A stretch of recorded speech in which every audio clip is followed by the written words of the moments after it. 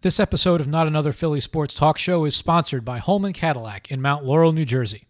Get 0% financing on all new Cadillac ATS, ATS Coupe, CTS, SRX, XTS, and Escalade models through September 31st. Cadillac is a luxury car, and Holman Cadillac in Mount Laurel, New Jersey is a luxury car experience. Call 866-865-6973 or go to holmancadillac.com. Now, here's the show. I'm not governed by the fear of what other people say. You've got to open your heart. Well, number one, he's one of the elite offensive players in the game.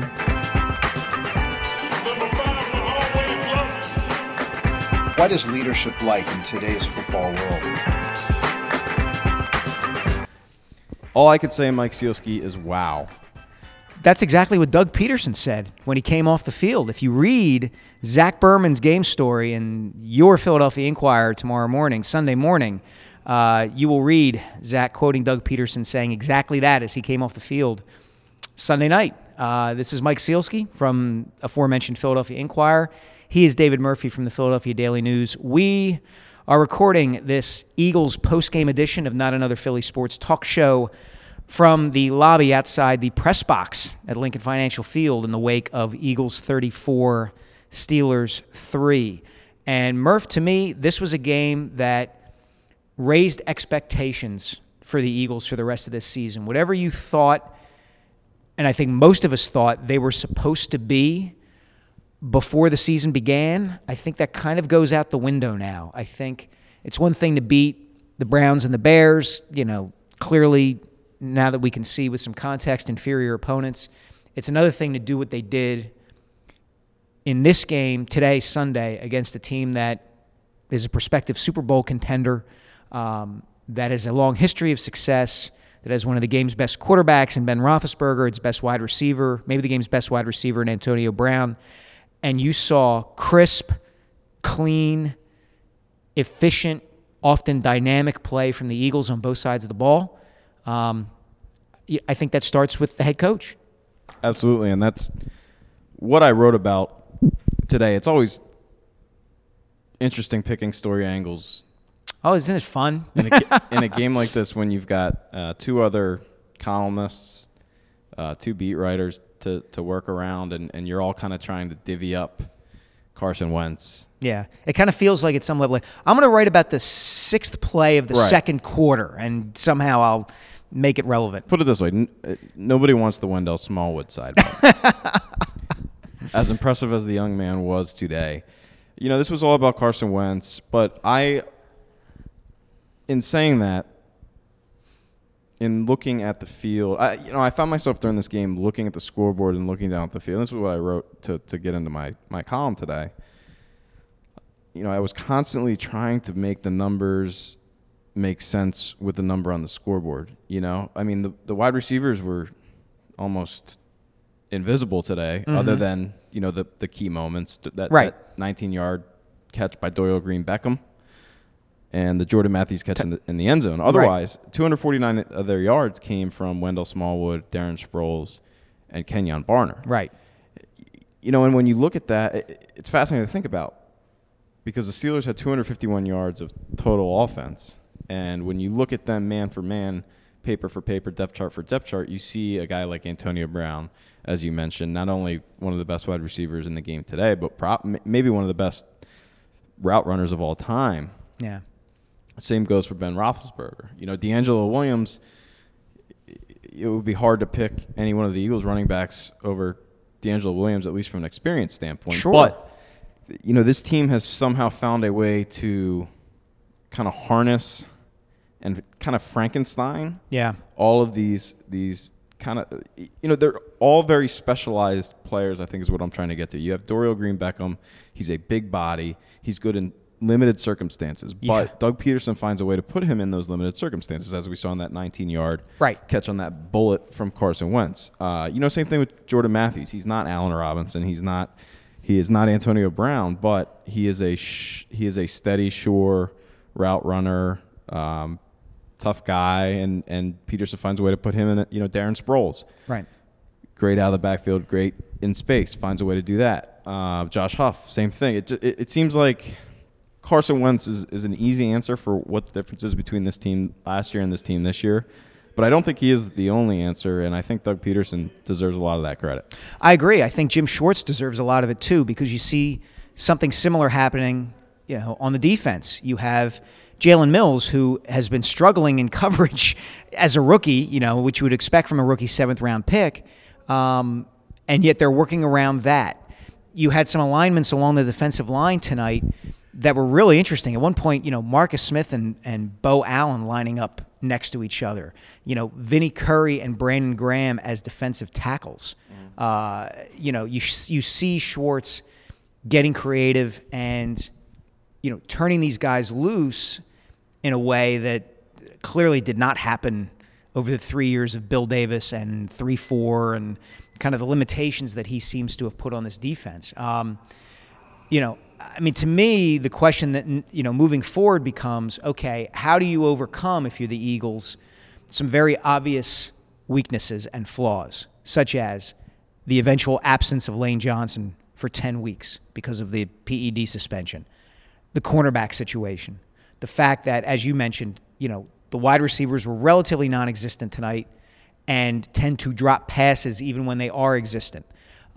These are things that are going to come up. And so far, Peterson and Schwartz have done a really good job with a lot of help from Wentz in kind of scheming their way around this, as you said. But, those issues aren't going away. And it's going to be interesting to see if they are able to just overcome them or whether they start to address them in some way. Yeah, the thing I just kept on asking myself, both in the process of writing and then afterwards while I was waiting for you to finish writing so we could record this podcast. Sorry. I kept on thinking, how good – this team can't be that good, right?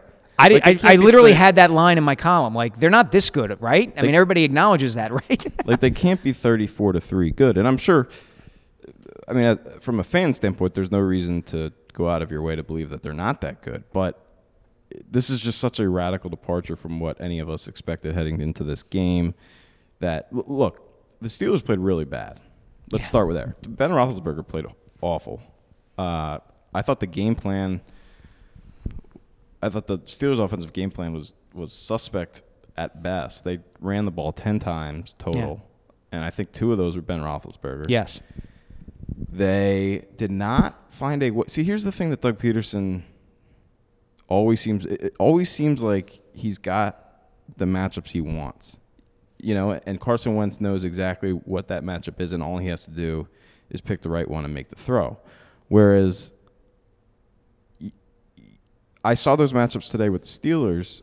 You have Antonio Brown lining up on Jalen Mills, and several times there's a wide open middle of the field. The Eagles are in a all out blitz look, and they just didn't find ways to get Antonio Brown, in those short intermediate routes. Yeah. That I don't know. It just seemed like they did not do a great job of, and I know he had 12 catches for 114 yards or whatever, but I felt like there was a lot they left on the field. And part of that was Ben Roethlisberger's fault, I think. Yeah, and give some credit to the Eagles too, though. I thought their defensive line. Oh, absolutely. Yeah, how many throws did Roethlisberger make where, Fletcher Cox is hanging off his arm and, Brandon Graham is at his feet and, Vinnie Curry is applying pressure. They got to him. He was sacked twice, I think, in the first 2 games of the season, Steelers' first 2 games. So they got to him in a way that neither the Bengals nor the Redskins had been able to. But you're right.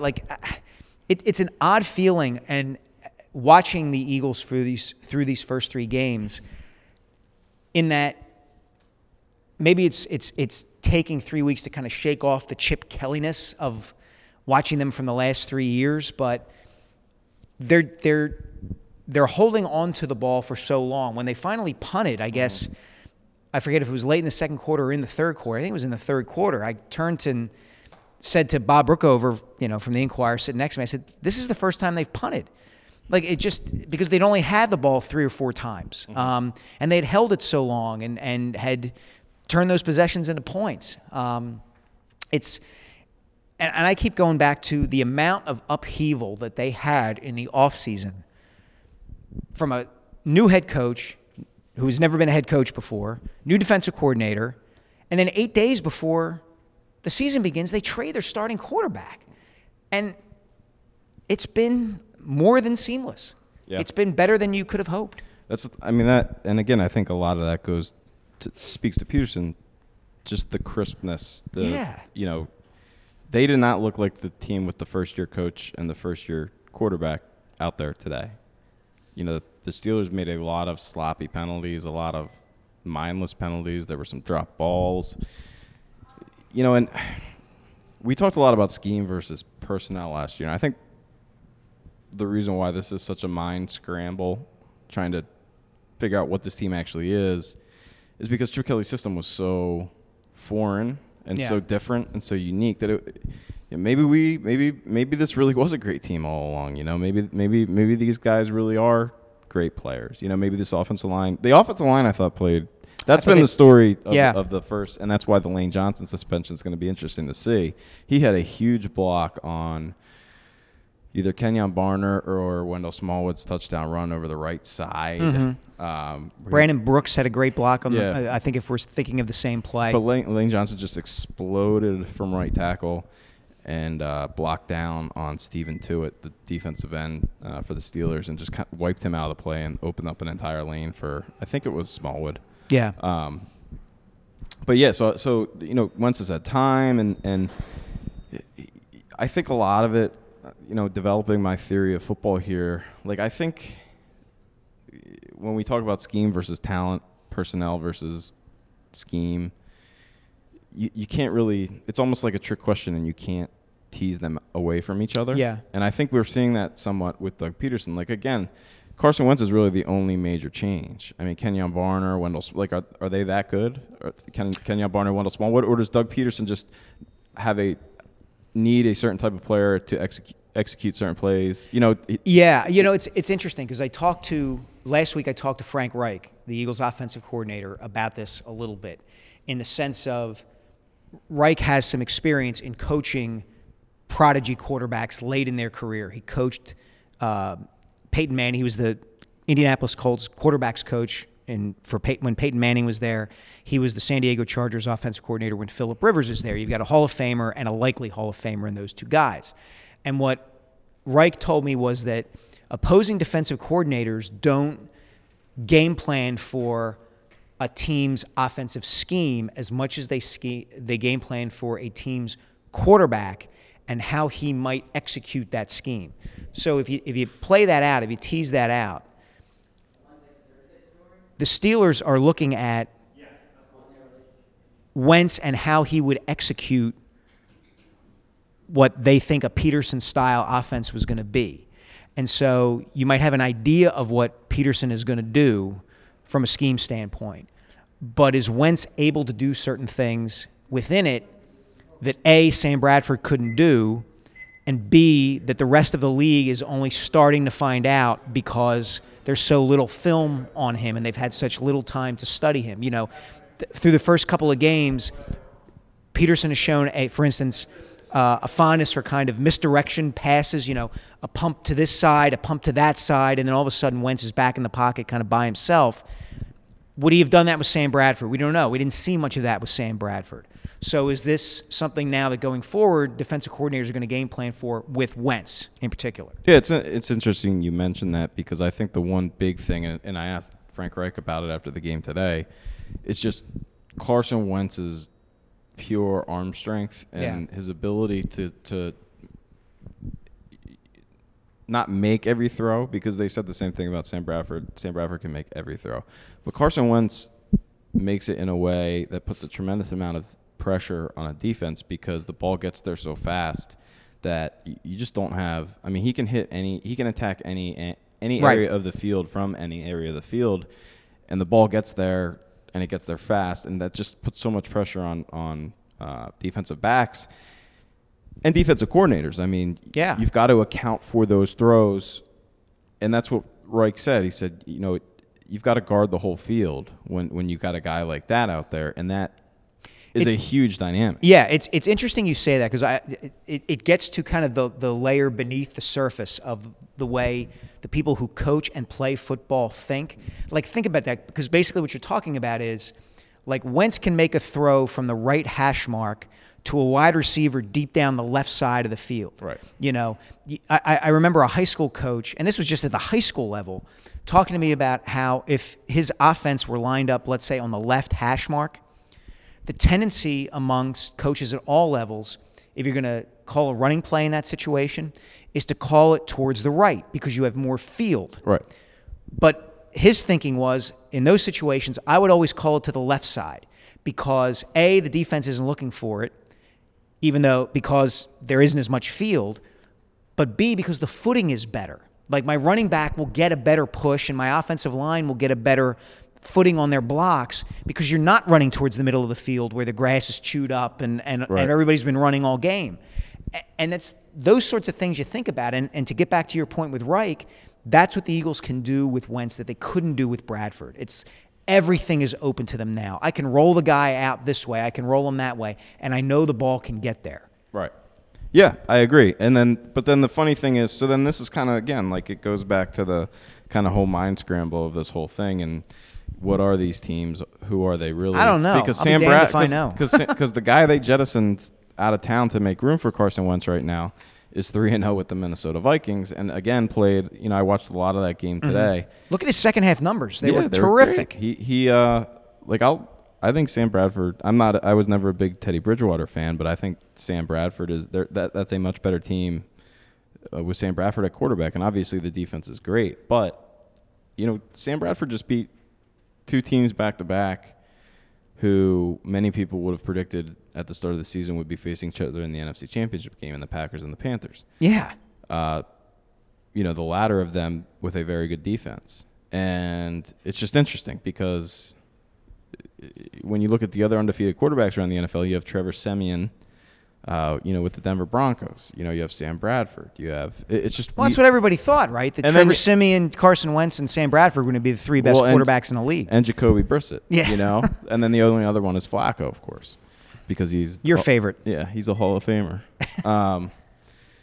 But it just it kind of disrupts the whole notion that this is all about the quarterback, and right now we're witnessing what happens when you have a true franchise quarterback, because the other teams in that position have Jacoby Brissett, Trevor Siemian, and Sam Bradford. Well, you know, and I wrote about this in a column a month or two ago. You know, we've talked kind of glancingly about Wentz's mind and how smart he is, and it certainly seems like he retains information or scheme packages or thinks through the game in a way that most rookies don't. And I would argue that the sport right now is catered to smart quarterbacks. It's not necessarily catered to big, strong, physical, throw the ball through a brick wall quarterbacks. Those kind of guys, you know, everybody can fall in love with those kind of guys. But given the complexity of offenses, given the offseason now where there's so little physical training that's allowed by the collective bargaining agreement, the setup of the whole league kind of favors a really smart, savvy, experienced quarterback. I think it's part of the reason Carson Palmer had such a good year last year is that he's 35, 36. He's been around a while. He knows what he sees.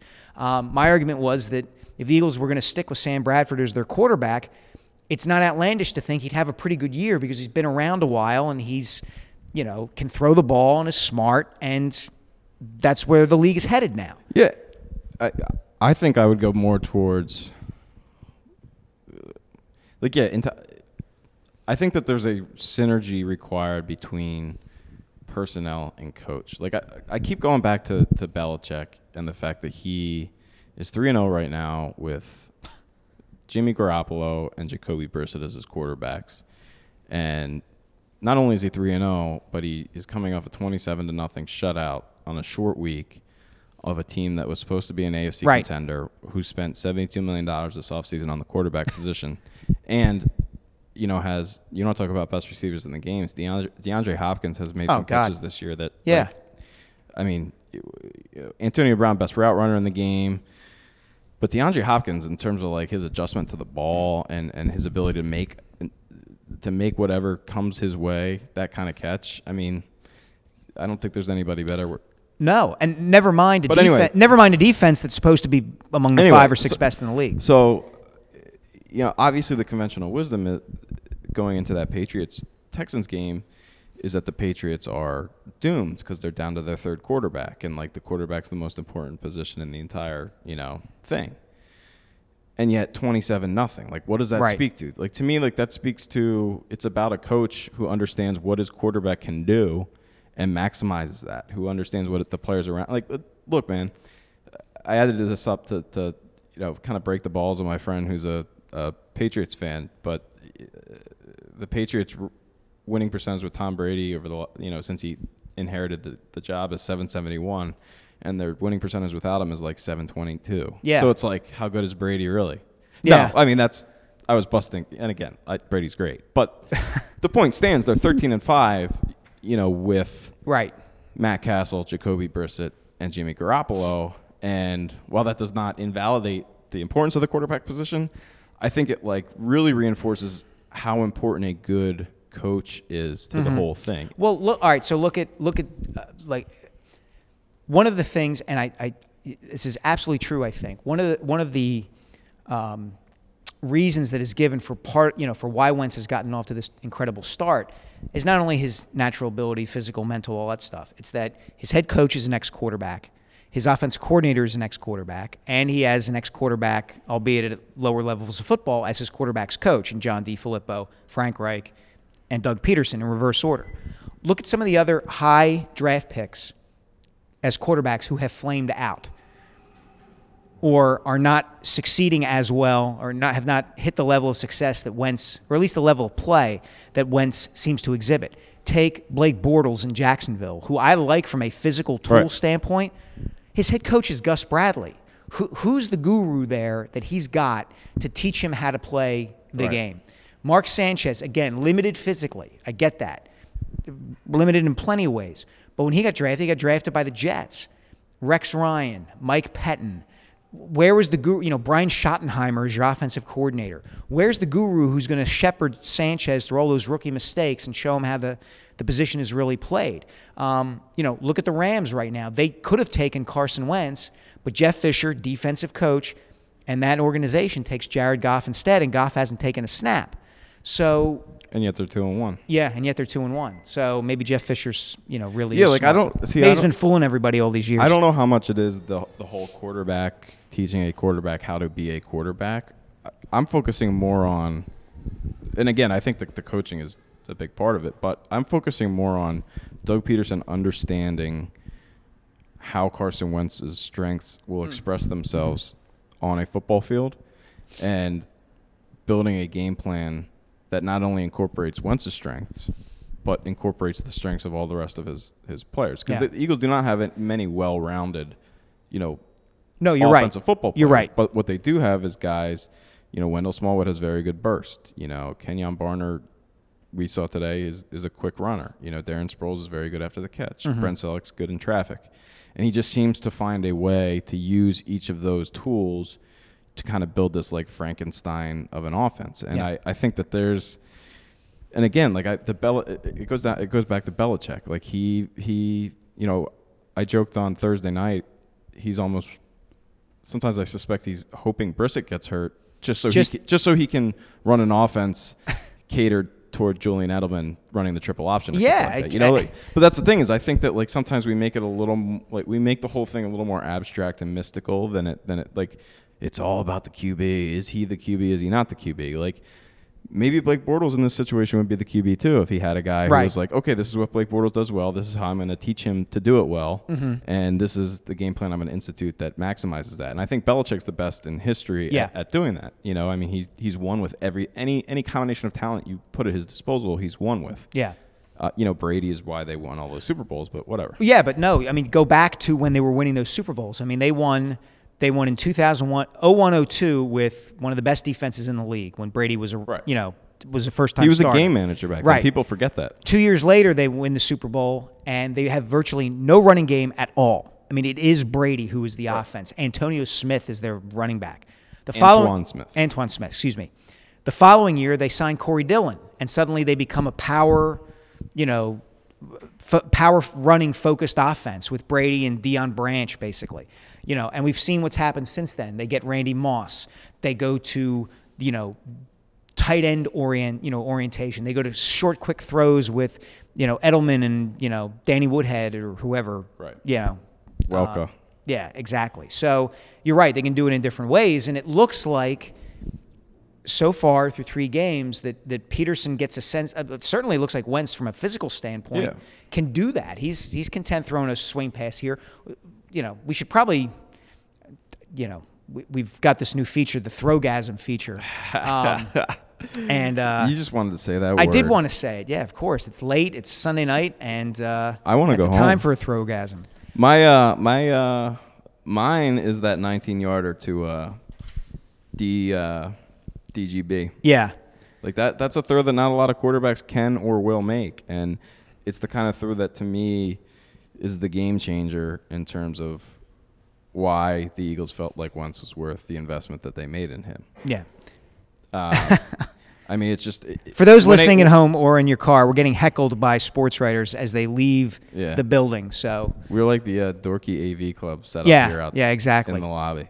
But yeah, I mean that's the kind of throw that opens up this offense. That when a defensive back has to respect that throw, when a defensive coordinator has to account for those kinds of throws in his game plan, it opens up those screens and that short stuff. And I think that's why Doug Peterson has always been a huge fan of Carson Wentz, because he sees what that arm strength and the mobility can bring to just the threat of it.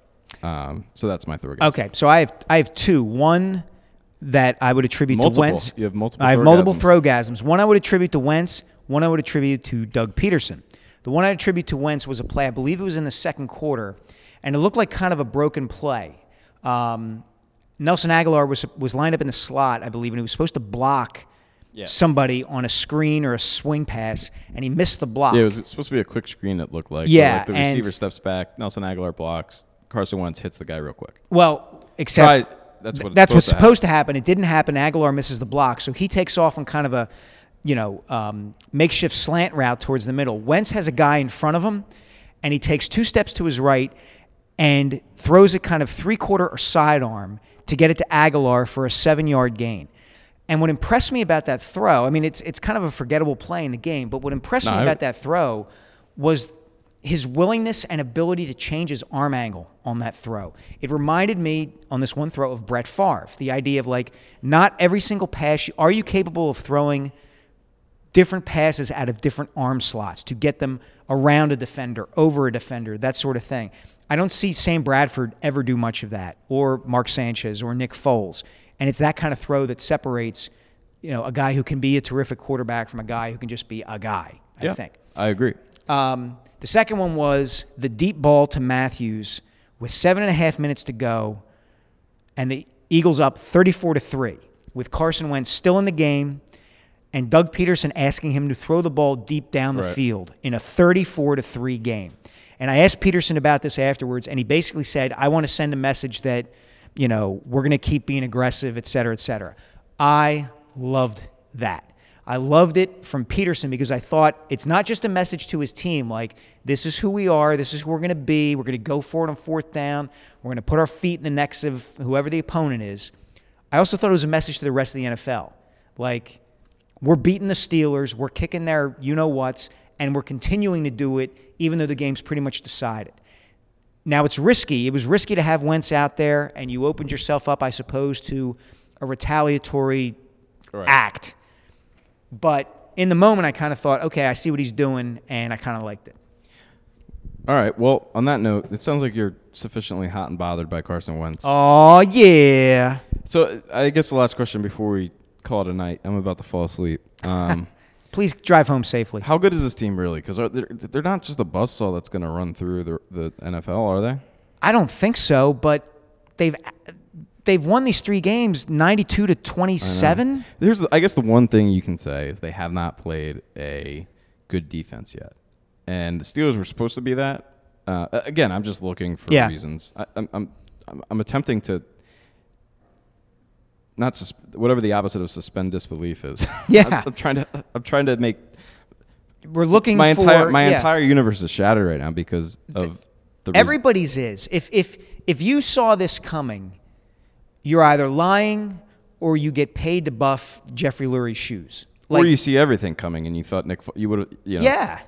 Or you're just saying, Nick Foles is going to be the next Joe Montana. Right, exactly. Sam Bradford will be the next Joe Montana. And Mark Sanchez is really good in Chip Kelly's offense. And I will say this. I think that it's going to be a very fascinating Vikings-Eagles game. Are you talking about the one they're playing in October or the NFC Championship game? Let's take the one in October first because, that's going to be the first good defense that they face. Mm-hmm. And, Detroit certainly did not look like it had a great defense today. No. They've actually been a little disappointing. Their pass rush I thought would be a little bit better than it has been this year. Anyway, we'll see. It's going to be speaking of benchmarks, which was a word that was used a lot today by Peterson in particular. Detroit was kind of the beginning and the end of the Chip Kelly era last year. Yeah, and on Thanksgiving Day.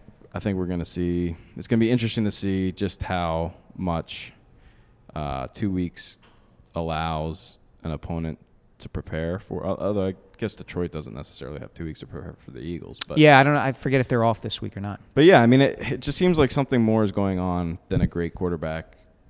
Andrew Luck was great, and they didn't do this to teams his rookie year. They won games, but they weren't winning it like this. Right. Right. So it's going to be interesting. I'm fascinated by this team all of a sudden. I'm excited to cover this team. Yeah.